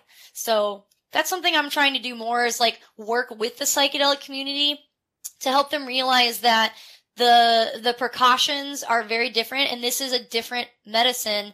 Like you said, it's been lumped in because this is all very fringe, and it's like, okay, this is just the category of a weird, interesting shit that maybe comes from the Amazon, but they're not really in the same category at all, except that they have vomiting involved, they are potentially healing, and they come from the same region of the world. But, I could argue the same of binge drinking to some extent. Yeah, I actually have someone who calls me for a Kambo like every quarter, whenever she's doing an ayahuasca ceremony. And I guess I should maybe touch up with her and see if she is like following a low salt diet, and just be kind of conscious and aware of that, actually, because I never really thought about that, but I'd never really asked her about if she's doing a real dieta. And I know some people do the dietas and some people don't, so I know she may not be following anything, but more than likely she might be, actually. Yeah, I've heard of so many different incidents and deaths where people are on these no salt dietas, and then, they do Kambo like in between ayahuasca ceremonies, or like the day of, or like the day after, which I don't get at all. I do think there can be benefit to doing Kambo like 24 hours before an ayahuasca ceremony. I've done that myself. I've done that for others. But if you do that, you're going to have to compromise your salt dieta a little bit just to make sure you're safe. Because actually ayahuasca itself can also disturb electrolyte balances. I've read papers on that. And I do believe Kambo itself can disturb electrolyte balances regardless of the water. So you add the element of water, no salt, Kambo, and the ayahuasca, which all collectively can create risk of electrolyte disturbance, and it's just a recipe for disaster. So I tell people, if you insist on combining these modalities, which maybe you shouldn't, but one, I think you should have a fairly established relationship with each substance individually first. If this is your first time drinking ayahuasca, don't do Kambo. If this is your first time doing Kambo, don't do ayahuasca. Like, just sit and like really like date each medicine, and then maybe once you have familiarity, yourself, these medicines, and you insist on combining them, then I would say the day before your session, you can do Kambo. Don't overdo it. Eat some salt. I don't think anyone should be doing Kambo after ayahuasca for at least 3 days. Because I just think it's disruptive to the ayahuasca integration. And two, I have consistently seen more problems, with emergencies and things like that, or deaths, when ayahuasca is drank first and then they're doing Kambo after. Like, you're exhausted. You just went through this experience. Your neurotransmitters were firing all night long, which does use things like sodium and calcium to fire neurons, which are electrolytes. So you're already going to be in a pretty exhausted, depleted, imbalanced, sleep-deprived state. And why beat the shit out of yourself with Kambo after that? Like, I really don't see the benefit. Why don't you sit with your experience that you had on ayahuasca for a bit, and then if you really need to, do Kambo like 4 days later after you're like reintroducing salt to your diet. So that's my opinion. I see a lot of people stacking medicines these days. Other people also insist that Kambo before Bufo is really wonderful. I don't have a lot of experience in that, and I can't speak that much on it. But I know that, it's considered sort of more popular knowledge lately that doing Bufo and then Kambo can be very potentially dangerous. And, why is it like the order matters? I don't know. Some people say that if you do Kambo before Bufo, it makes the experience smoother. It's like we're just in wild, wild west with these medicines, and there's a lot of exploration going on, and we're all guinea pigs here. And unfortunately, people will get hurt. People are getting hurt, and there's kind of just no way around that, other than, I guess, sharing our experiences, pooling together knowledge and experience to create standardized safety practices and educational access, so that people know that these things probably shouldn't be done in these ways, and the risk is not worth whatever added perceived benefit people think they're getting. I personally just don't think it's worth it. Yeah, I agree. I actually had some people that were telling me like, "Oh, you should do Kambo," and like the same, like the morning of, like, you're doing a mushroom ceremony.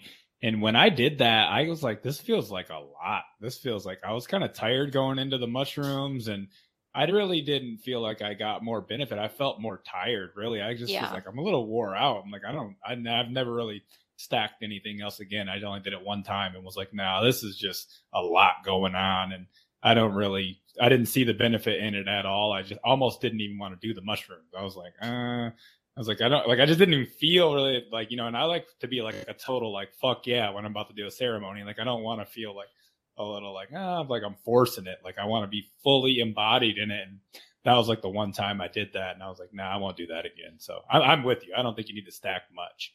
Yeah. I think there's this like mental disease that I'm witnessing in the movement of psychedelia and medicine work.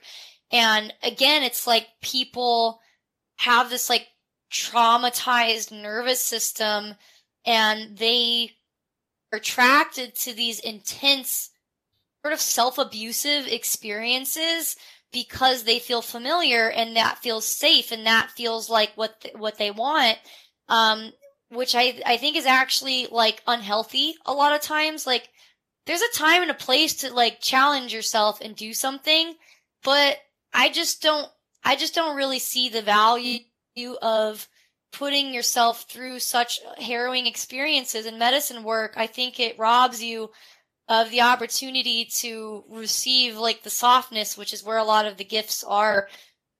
So I'm not a fan of stacking things. I'm not a fan of beating the shit out of yourself. I think some people feel that they have to suffer to deserve healing, and that's something that I was bought into for a long time, and I had a lot of intense experiences where I hurt myself, I harmed myself by falling into these traps of feeling this way. And so I really just want to like continue to like spread the message that You don't have to suffer to deserve your healing. There can be softness. It can be fun. It can be enjoyable. It can be euphoric. And you don't get more out of doing more. You really don't. And actually, it might be the opposite. You might get less because you are completely overwhelmed. It's brutal. You're exhausted. You can't show up and be present when you're slammed face first into the ground. So anyways, end rant. Yeah, I totally agree. And that's awesome. I'm glad we at least touched on that for a little bit. I know that we're getting a little long in the tooth here, but I actually have one more subject that I have to ask you before you go, since you've actually spent quite a bit of time with the tribes. What's your thoughts around like sustainability and if the frogs are harmed in any way? What's your thoughts on that? Yeah, I think that's an important topic, and I'm glad you asked. And, the things I say might not be popular. So yeah, I've spent time down there and I've seen with my own eyes, what the state of the frogs are and the whole harvesting process and everything. And the truth is, I think that we are hitting a point now that the demand is outpacing the supply. And I think that we're starting to hit that critical threshold, and the problem is only going to get worse. And I do think that the frogs, in some regions are over harvested. I've seen signs of stress, on the frogs, like where they'll get like white bits on their nose, which indicates that they're not doing well. And often that can be a result of being over harvested. I've also seen that, about maybe 30 to 40, 50% of the frogs that you catch don't have secretion to give. And, the hot topic of like, is Kambo ethical? I'm not gonna lie, like, it's stressful for them. They don't enjoy being tied up. They don't enjoy being scraped, and having the medicine scraped off of them. Part of how they know that a frog has been recently harvested from is they have scars. They have scars on their wrists from the rope, and they have scars on their sides and stuff from the scraping of the stick. And then, once those scars are gone and absent, they assume that the frog has either never been milked or it's had enough time for its skin to heal, indicating it's had some recovery time. Do I think it's like absolutely torturous to them? Not necessarily. Like, I think as human beings, we put ourselves through equally stressful experiences voluntarily. We go to the DMV, we have our shitty jobs, we sit in traffic. Like, I don't know that brief moment of stress that they're experiencing is cruel. I wouldn't use the word cruel, but it's uncomfortable and they don't like it. And they kind of, you can tell they close their eyes and kind of just like go into this meditative state where they're like just disassociating while you're doing it, which I find really interesting because I'm like, are they just trying to like surrender to like this thing that's happening to them, or are they going into some weird like spiritual transcendental frog spirit state or what?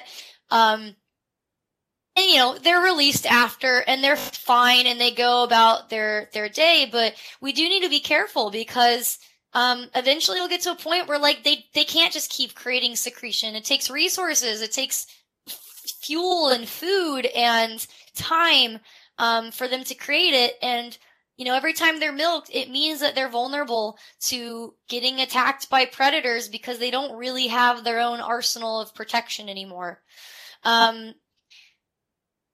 What I think is potentially some solutions to this, yes, I think like reserves and preserving the rainforest, that's honestly the first thing that needs to happen, because the more you like cut down the rainforest, the worse the problem is. I think also, being mindful of how much medicine we use and not doing like, 20 points at a time, but working with more conservative doses, realizing that it's a very precious resource that comes from an animal that has a nervous system. And also personally, I think that there is a lot of space for a synthetic to be created. Now there's challenges with that. And I'm sure that, for a lot of people, they'll feel that deprives someone of the spiritual connection to a substance that comes from this animal that lives in the jungle and is part of this complex ecosystem. And there's like all this spirituality in that, which is valid. However, not everyone who does Kambo cares about if it's from a frog or not, or if there's a spiritual element. Some people just want to get better from their disease. And that is completely valid, and they deserve that. And so if something can be created that satisfies the outcome that Kambo provides in a way that takes pressure off of the frogs and ultimately gives people more access to a treatment that is healthy and like not detrimental for them to go to and is very effective, I personally think that there's a case for that. And that's, part of what we're kind of exploring at UCSD is like, could we reverse engineer something that creates more access, that is standardizable, that can go through a drug development model in a way that makes it accessible for people that have no interest in doing a ceremony, with some like random Joe Schmo who did a 4-day training and got a stick off the internet or whatever. So I do think that could potentially provide a lot of relief, but at the end of the day, it's like, I don't know, and it's there's more people that need Kambo than there is Kambo, and that's the same problems we have with ayahuasca, with iboga, with a lot of these medicines. So if we could figure out ways to sustainably cultivate things that, either the plant themselves or the animal themselves or a substitute that is, a good enough compromise, I think that's the route forward.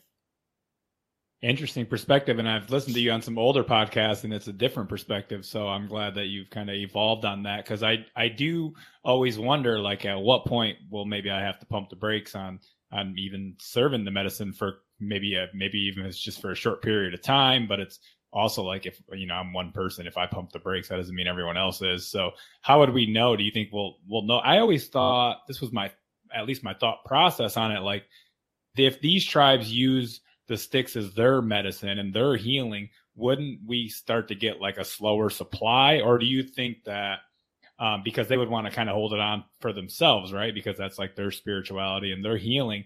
Or do you think that the money outweighs that and they would rather just sell it so that they have money coming into the tribe? I think that they would rather sell it. When it comes down to it, they're struggling and they, there's this like misconception that like they want to live in this like pristine natural environment.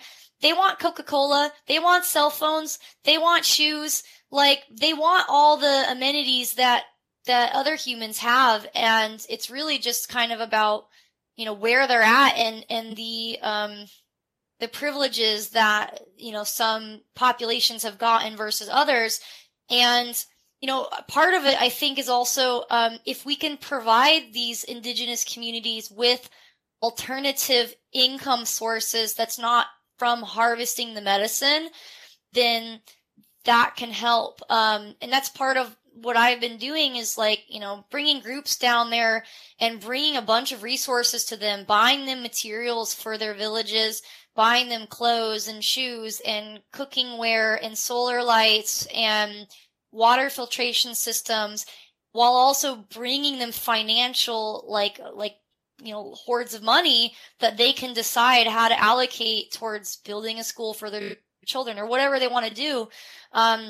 That way they don't have to, sell a bunch of sticks of medicine to make that same amount of money. Like, it would take them hundreds of sticks to replicate the same amount of value that we bring just by bringing a group of 9 practitioners that want to be in the jungle and be a part of this cultural immersion and exchange with them and learn from them. So it's a very complex issue around decolonization and sustainability and preservation of their culture and ethics and innovation of medicine. It's like there's a lot going on, and it's really hard to balance it all. So yeah, I don't know what's the right answer, but I just try to continue to do things out of love and support and fairness in all ways. Wow, that's amazing, and keep me in the loop. I want to know if sustainability gets to be a little questionable, because I would feel a little bit out of my morals if I was still probably serving the medicine and it was like really damaging something. I feel like I would just have to just go with the whole health coaching or whatever, like more supplementation and that would suck. But I had a feeling it's like, how many frogs can there be as there starts to be 7 billion people trying to get access to the medicine because they have some autoimmune condition or this or that. So and I knew you had been down there quite a bit, so I definitely wanted you to touch on that. Yeah, and the truth is the indigenous people will know before anyone else, because they live on that land. They spend time with those frogs. They know their patterns. They know their behavior. They see them reproduce and lay eggs and stuff. So they are the first line of really evaluating the health of the populations of the frogs. And luckily there are, groups and tribes that really do care and are creating preserves and, planting trees that they know the frogs like, creating ponds on their property that act as these, breeding sanctuaries and stuff for them. So there's good stuff happening. Yeah, it's important for us to pay attention and to be realistic and honest about where this medicine comes from, and how precious it is.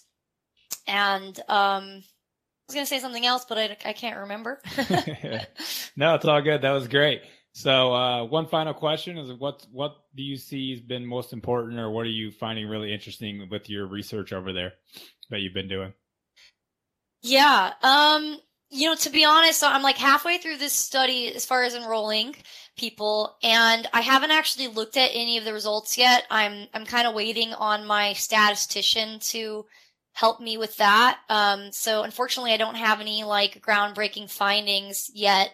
But I'm hoping that I'll be able to start, preliminarily sharing some of the results that we're seeing with the before and after changes in things like mood and pain and fatigue and emotional wellness, life satisfaction, stuff like that. So sorry I don't have an update for you at the moment, but probably in the next month I'll at least see some of what the trend looks like.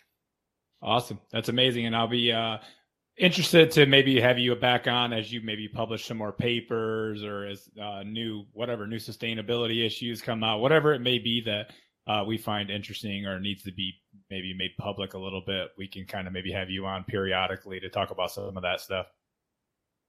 Yeah, would be my pleasure. I love to nerd out about Kambo, obviously. So anytime.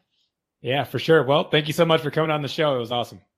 Yeah, I really appreciate this conversation and the importance of it, and also just the fun. Yeah, absolutely. Have a good day. Yeah, you too. If you enjoy this show, would you please take a second to subscribe, rate, and review it for me? Also, if you'd like to know more information about Kambo, personalized one-on-one coaching with me, or for upcoming retreat information, which I host with my wife, please visit my website in the show notes or DM me on Instagram. My handle over there is @IntegrativeMatt. Until next time, my friends.